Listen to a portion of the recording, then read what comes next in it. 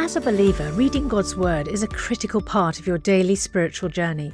And because it's so important, we've created a unique new resource to help you immerse yourself in biblical truth and open your eyes to all God's Word has for you. It's a free PDF download called The Word 1-to-1 that takes you on a guided journey through John chapter 1. With biblical text and short commentary, each page provides insights that will strengthen your faith in an easy-to-read guided format. There's truly no other resource like this. Download your free PDF copy today at premierinsight.org/resources. That's premierinsight.org/resources.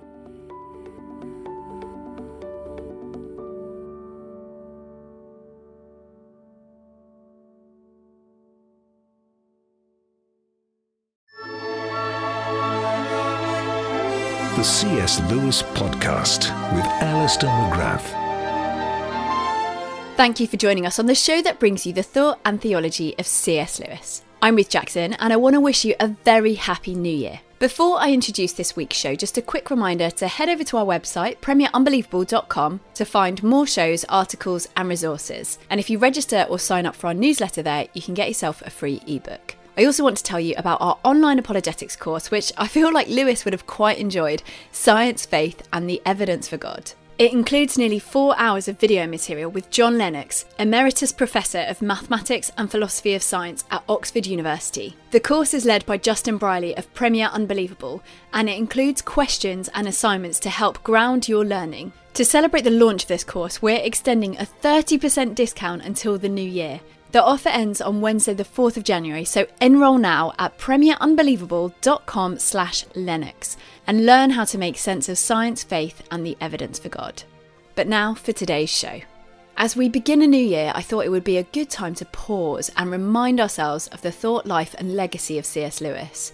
Over the next few months, Professor Alister McGrath will be sharing his insight into many aspects of Lewis's life. Alister has written numerous books on C.S. Lewis, including a seminal biography, C.S. Lewis, A Life, Eccentric Genius, Reluctant Prophet. It's been 10 years since this wonderful book was released, and to celebrate, we're going to look at one chapter each week. We're also giving you the opportunity to win a copy of the book, so listen in over the next few episodes to get yourself a free copy of C.S. Lewis, A Life, courtesy of publisher Hodder and Stoughton.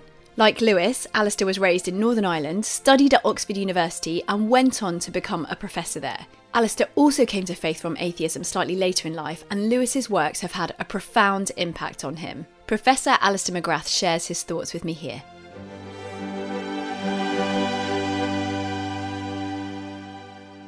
Alister, it's been a while since we spoke, so I thought perhaps we would use this first episode to kick off this new series, kind of looking at going back to the basics, looking at, why people would want to get into C.S. Lewis, how they can do that. So before we do that, let's just have a little look at your own journey. What was your first experience of C.S. Lewis, Alister? Well, I actually grew up in Northern Ireland, was born in Belfast like C.S. Lewis, but I hadn't really heard of him. And when people talked about him in Northern Ireland, they talked about him as an English writer, which puzzled me, I have to say. However, my first encounter with Lewis really took place about 2 years after I was converted to Christianity. And this happened at Oxford University. I was a student. I was very excited about my new faith and also wanted to learn a lot about it. And I kept asking my friends difficult questions like, what's the Trinity all about? And they got a bit fed up with this, actually. And so I guess in desperation, one of them said, look, go and read C.S. Lewis. So I had been given a book token. I went to the bookstore, bought at random, really, a book by C.S. Lewis. It was called They Asked for a Paper, and started to read it. And I came across one essay in particular. It was called Is Theology Poetry? And as I read this, well, it was as if I was standing on a mountaintop looking down at a beautiful landscape, or someone had turned a light on. Everything suddenly made sense. And that began what I suppose you'd really describe as a love affair with C.S. Lewis, which I have to say continues to this day, an embarrassingly long number of years afterwards. And I suppose this is going to be quite hard to kind of whittle down, but what influence do you think he's had on your own life, Alister? Well, I think that there are two things I would single out. One is the idea that Christianity is a big picture, not just a series of individual beliefs.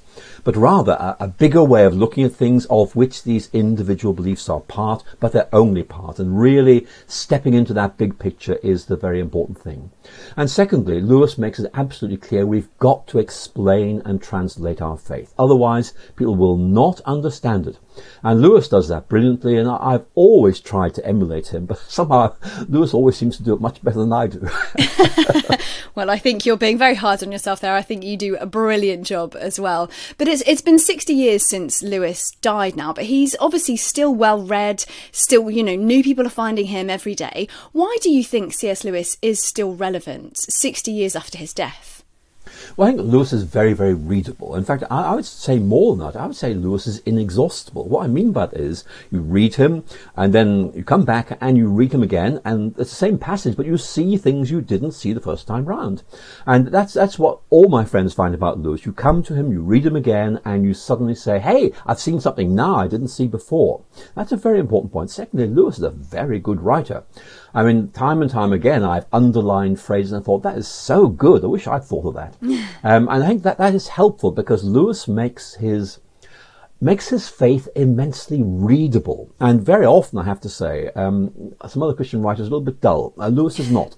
And that really does help. But the other thing, I think this is really important, is as you read Lewis, you feel you are encountering something of depth and solidity. In other words, you say, this guy's got hold of something and it's really interesting. I've got to stick with him and see where he takes me. And I feel like this is probably quite hard to sort of, put into a succinct answer. But what do you think has Lewis's impact been over, I suppose, during his life, but particularly since his death? Well, I think very often people say that imitation is the most sincere form of flattery, and there are a lot of people who try to imitate Lewis. And actually that's not a bad thing because Lewis does need updating at one or 2 points. But I think that, people have clearly seen him as a role model, and actually he's quite a good role model, both in terms of writing fiction as a means of apologetics, but also doing apologetics in a way that engages the imagination. And that, I think, is really important because I think we have learnt that simply argumentative approaches to apologetics don't really work very well. Whereas an appeal to the imagination captures people's vision and really changes them from within. So I think that's another thing. But in general terms, it's just here is someone who has stood the test of time. And very often people will read him because they know there's something in him. People say, I've read him, he's wonderful, and it's his reputation which makes people read him, even if they might try and surpass him in some way in what they're doing themselves. And I suppose it's one thing, you talk there about the fact that there are perhaps elements where he needs updating, he's writing from a very specific context. But what would you say to those people who suggest that Lewis isn't only outdated, but perhaps there are moments in his writing where he's maybe sexist or racist or some more kind of troubling elements to his writing? What would your response be to those people? Well, my response would be that may be true to some extent. The problem is that any writer who is able to speak to his or her own age powerfully is so attuned to the vocabulary, the culture of their own age, that a later age will find fault with them. And I would just say to those who are criticising Lewis, in 50 years' time they'll be criticising you. And you need to bear that in mind, that in effect we are all historically located.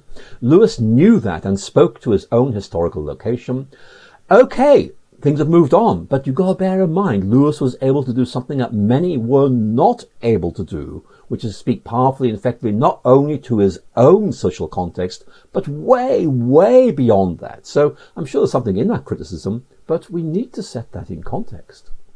But he was also quite forward-thinking, wasn't he, in some of the things that he was writing about? And actually, some of that made him quite unpopular at the time, didn't it? Oh, absolutely. Lewis was a vigorous opponent of vivisection for Christian reasons. And many said, well, hey, look, this is mad. We need vivisection. And Lewis was saying, well, maybe there's something in that, but we have to bear in mind our responsibility to animals. And at that time, back in the 1940s, people were saying, what responsibilities? We're in charge. I think Lewis very often spoke with an authority that was ahead of his own time. So we do need to bear that in mind, that Lewis, in effect, anticipated some things we're talking about now, but which his own generation wasn't really ready for.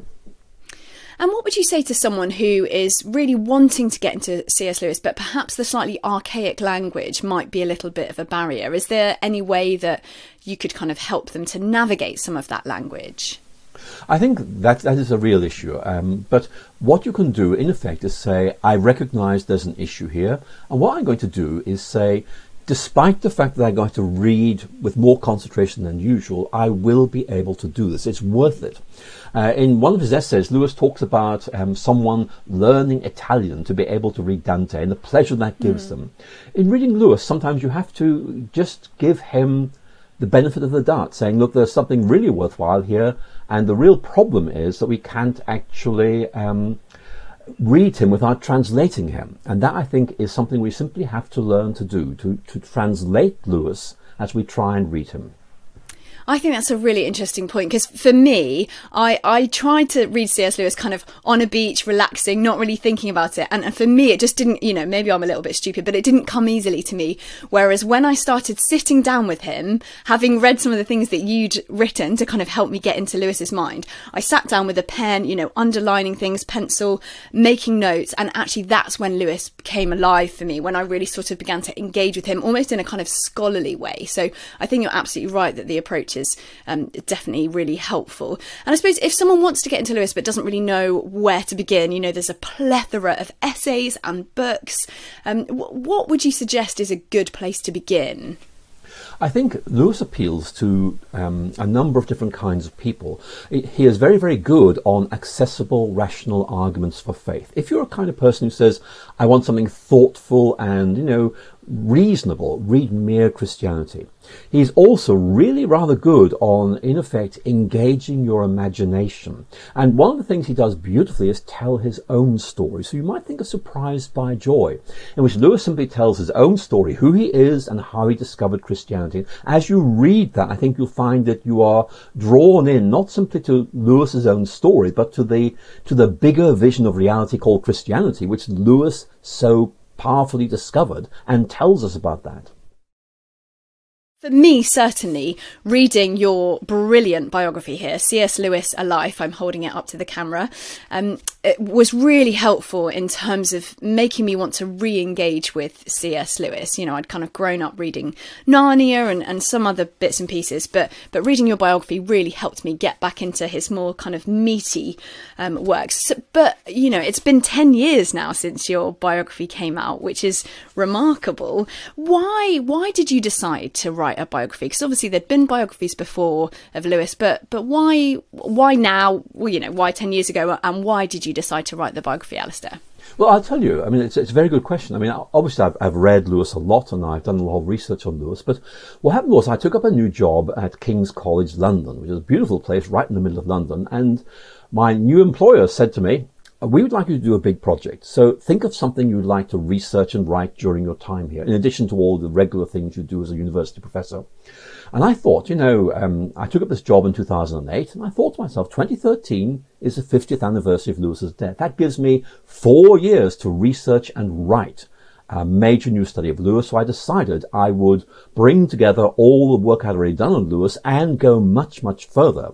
And so this biography really is a result of 4 years research, and in which I read everything Lewis wrote in chronological order to get a sense of the development of his mindset, and then, listen to this very carefully, set out not simply to tell his story, but to explain him, so that people who read my book would actually also read some Lewis in doing so and say, I want to read this guy more. So in many ways, I see that biography as a gateway to Lewis. It sets the scene for making sense of Lewis and invites you to go and read more. And I've had many people write to me saying, Alister, we started reading Lewis as a result of your book and we really enjoyed it. So I'm so pleased. But basically, this book is telling Lewis's story, but not stopping there. It's saying, now you know about him, read him. You'll love it. And that certainly was the case for me. It definitely got me back into Lewis. So I'm immensely grateful for that. But you mentioned there that you read everything that Lewis had ever written. I mean, that is quite an undertaking. How did you go about finding everything? Because obviously a lot of it's in the public domain, but there must be lots of sort of private collections and things like that. Was that quite difficult to get hold of? Well, I was able to get access to a lot of archive material. And actually most of the stuff Lewis wrote is available, so it's not that difficult. But it was really arranging everything in order of writing, because I was trying to look at the development of his writing style, look at the development of his ideas.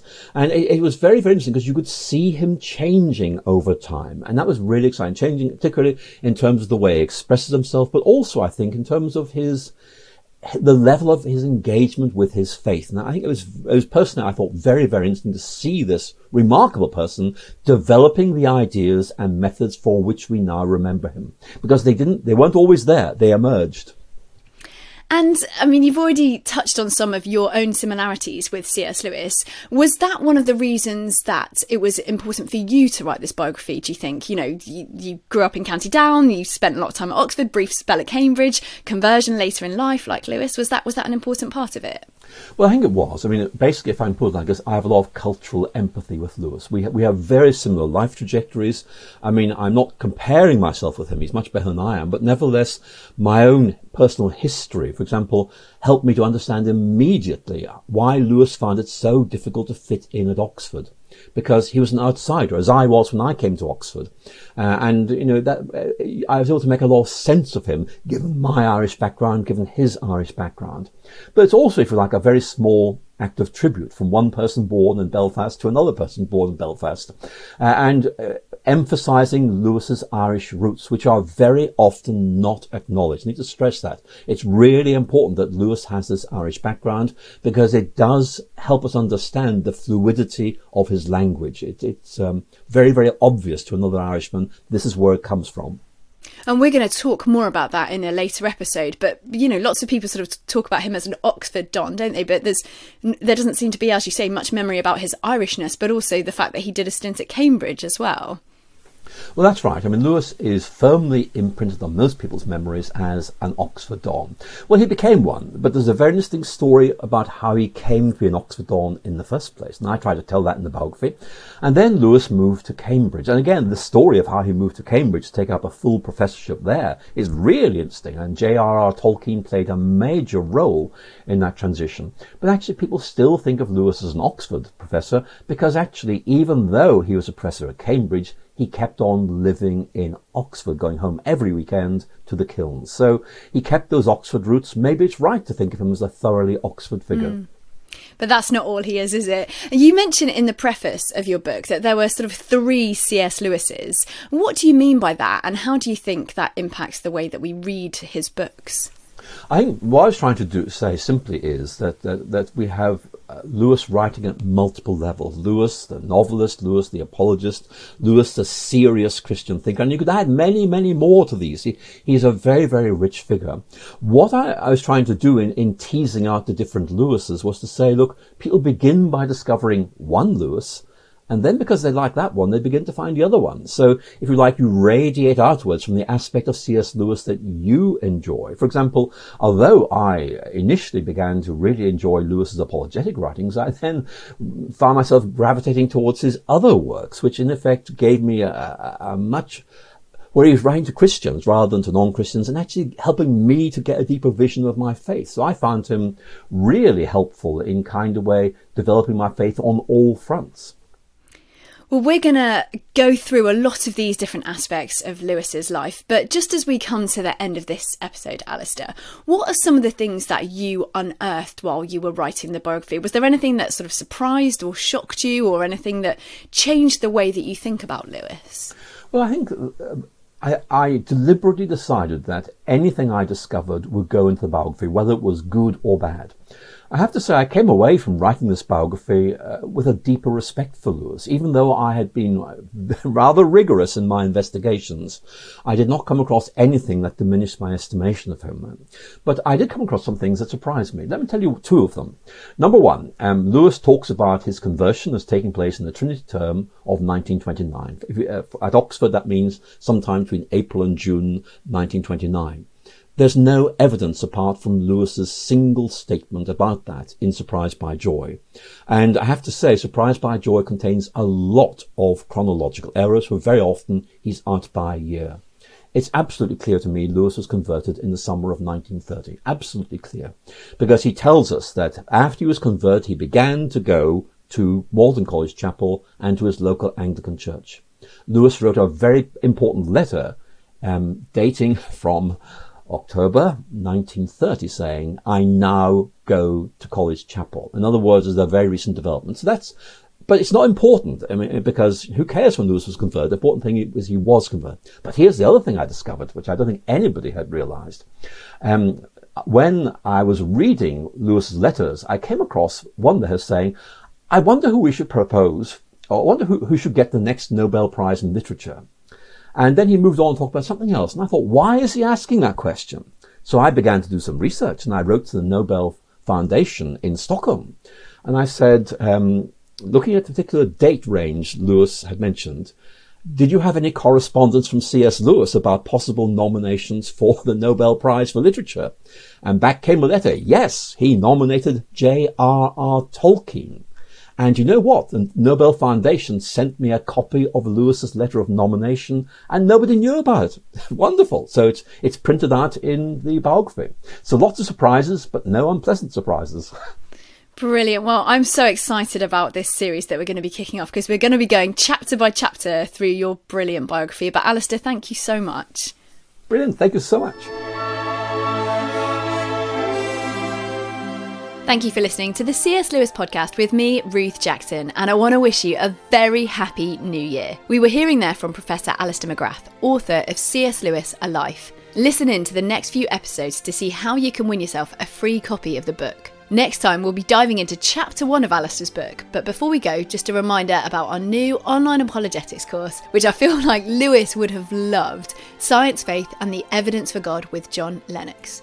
It includes nearly 4 hours of video material with John Lennox, Emeritus Professor of Mathematics and Philosophy of Science at Oxford University. The course is led by Justin Briley of Premier Unbelievable, and it includes questions and assignments to help ground your learning. To celebrate the launch of this course, we're extending a 30% discount until the new year. The offer ends on Wednesday the 4th of January, so enrol now at premierunbelievable.com/Lennox and learn how to make sense of science, faith and the evidence for God. Thank you for listening, and see you next time.